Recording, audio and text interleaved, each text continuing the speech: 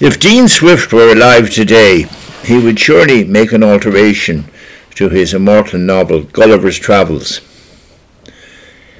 Instead of there being two species, one benign and cultured, the other thuggish and brutal, whom he termed the Yahoos, he would have a third category, which he would call the Netanyahoos. The Israeli leaders' campaign of destruction, or rather that of him and his right-wing government, it does not appear to be in any remote way near to its stated objective, which is the elimination of Hamas. I cannot make many claims to fame in my life,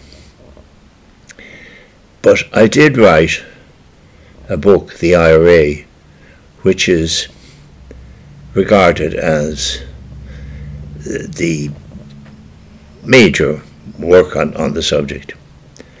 I say this not in any spirit of self-glorification, but to establish my credentials as knowing what it is makes us subversive, what turns young men and women into a guerrilla organisation.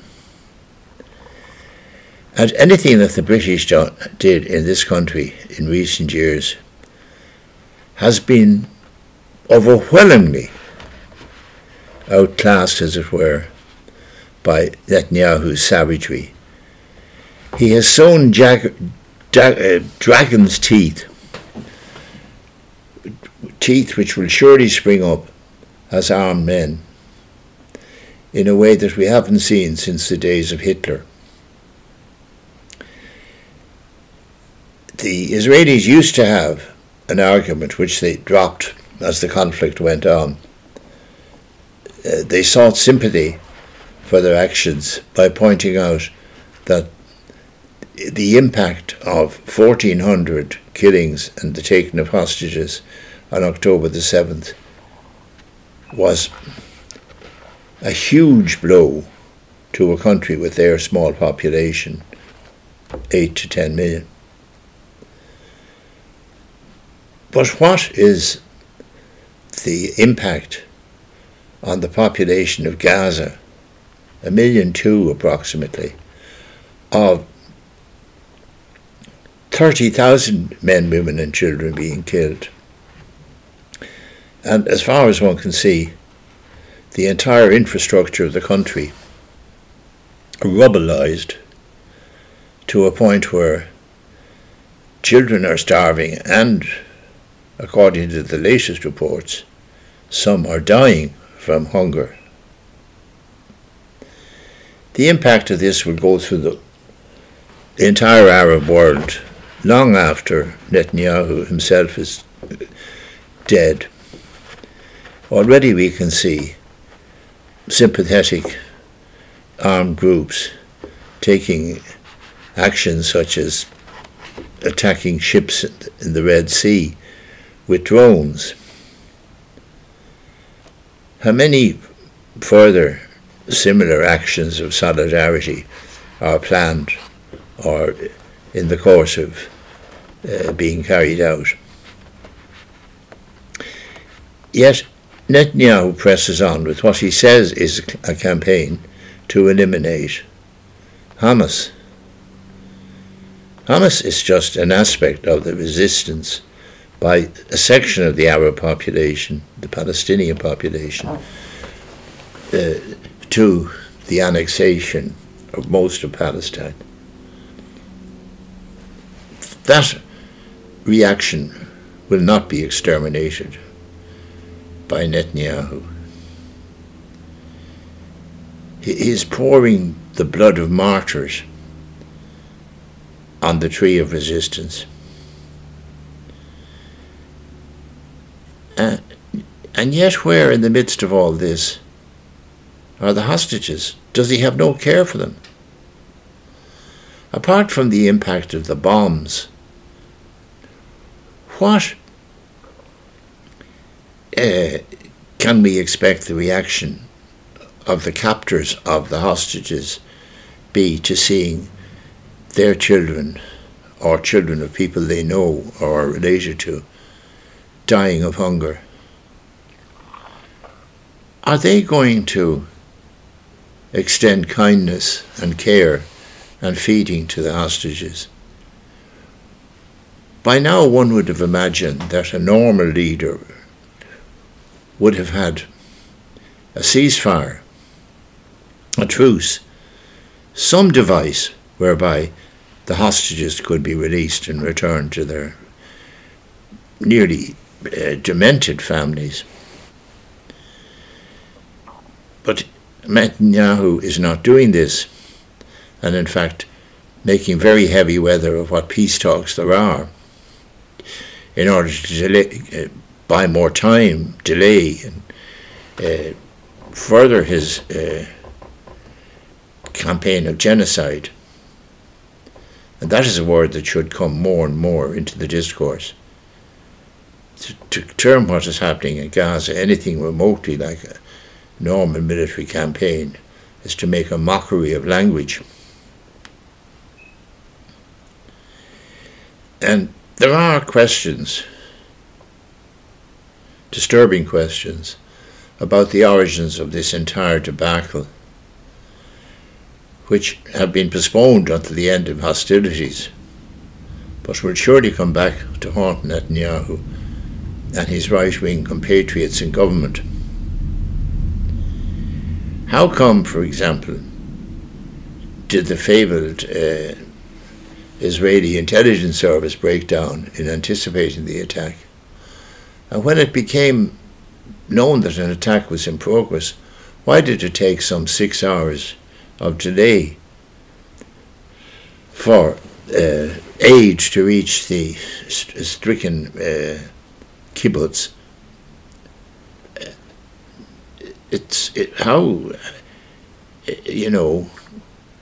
the hows go on, and they will surely await the verdict of history. Meanwhile, we have Netanyahu, whom never let it be forgotten, is only one jump ahead of the law.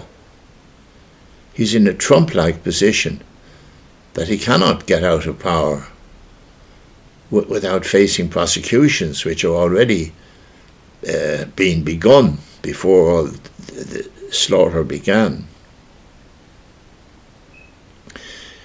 Is he in fact using the entire unravelling of decency which we're seeing in the Middle East purely to get himself off the hook? We don't know, but we do know that the campaign and the way he is sponsoring as it were roadblocks on the way to peace, such as the condoning of the behaviour of the West Bank settlers, are making what one would term the normal goals of a conflict, in other words, a political solution, nearly impossible. Is in fact the objective of Netanyahu's and his colleagues' campaign the elimination of the Palestine presence in the Gaza area and indeed on the West Bank? Is Netanyahu trying to set up a completely Jewish state couched in biblical terms, while the contemporary Red Indian population are driven to the sea, or at least driven out of what is now Israel? Certainly it's very hard to see the lineaments of a peace settlement emerging from what is now happening. It is indeed a Netanyahu landscape, one in which genocide and cruelty and suffering predominate. A new paragraph has to be written, one in which what civilized people have come to regard as politics are allowed to take place and a permanent settlement reached. This was generally known as the two-state solution before the onslaught of slaughter and massacre, but it looks a very distant and far-off objective now.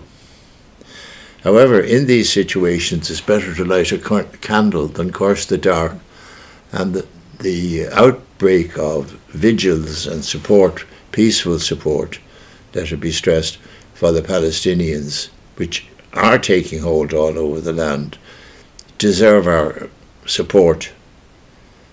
It is important for the dignity of the Irish state and our respect for ourselves as people who live by the law, that such little demonstrations and the kind of political culture that goes with them should be nurtured. In a word, when Netanyahu's fell grasp on the tiller now steering the Israeli ship of state is removed,